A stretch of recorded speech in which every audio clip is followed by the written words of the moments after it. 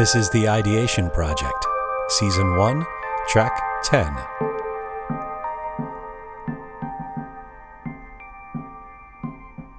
We live in a world enchanted by shorthand.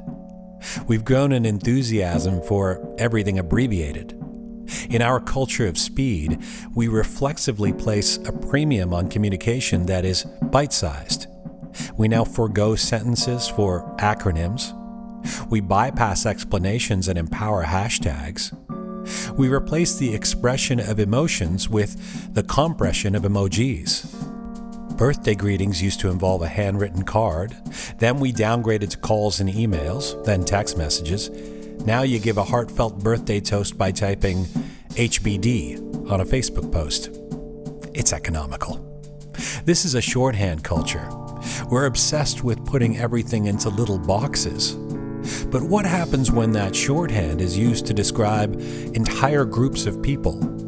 What are the implications of assigning quick, singular identities to the complexity of human beings? Is this an age of metonymy?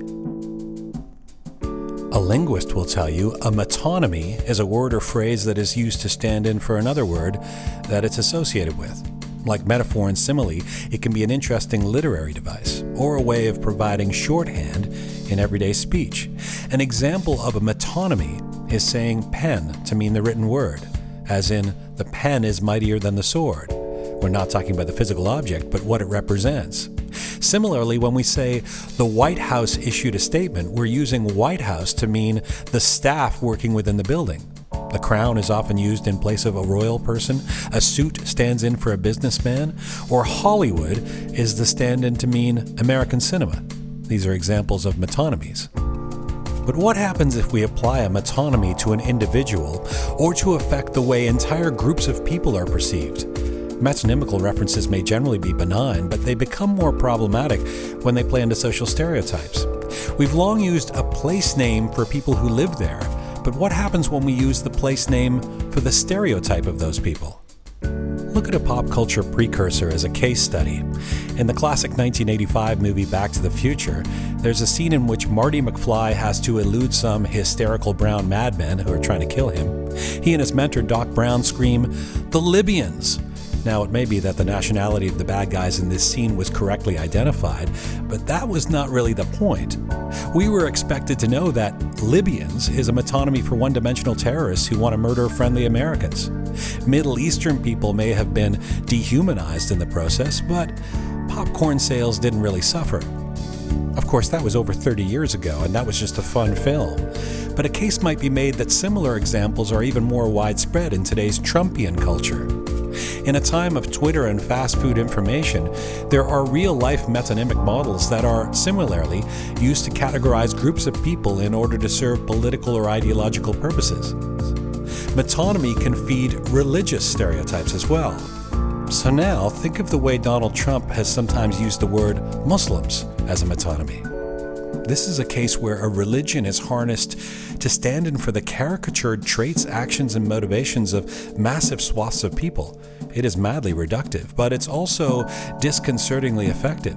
When the president famously made his case for a ban on all Muslims as a candidate, there was no attempt to explain or discern that Muslims are far from being monolithic, that those who identify as Muslim are arguably the most diverse group of human beings in the world, found across every inhabited country, comprised of every race and ethnicity, or that Muslims have been the most numerous victims of global terrorism, or that Muslims have widely divergent practices and societal norms, from Edmonton to Brussels to Kinshasa to Dubai to Kuala Lumpur. All of that nuance and clarity does not serve the purpose of the metonymy, which amps up the symbolism of one word to underscore a dangerous stereotype. And the upshot of this can include attacks on innocent Muslims, as we have seen recently in the United States and elsewhere, because they become shorthand for the enemy of patriots. This is not dissimilar to the way the word Mexicans has been used by the president to telegraph a lot more than identifying those who are citizens of Mexico. When candidate Trump complained of a federal judge's heritage being Mexican, it was understood that this was a metonymy for untrustworthy, alien, or somehow criminal and in opposition to making America great again. turning people into singular identity symbols is worrisome in a planet of diverse and complicated individuals. And the irony may be that President Trump's predilection for metonymy only advances a practice that also applies to him as an individual in profound and potent ways. The Trump name was, for decades, shorthand for celebrity, wealth, and a certain type of resilient businessman with a flashy style. By inverting the metonymy of a building for people in it, Trump made himself a metonymy for opulent buildings. It was a one-dimensional character of his own making.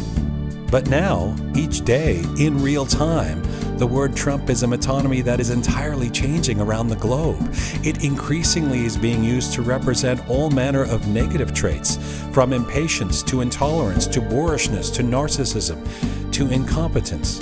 In fact, that word, his name, in the shorthand era of the hashtag, may have become the most scathing metonymy of all.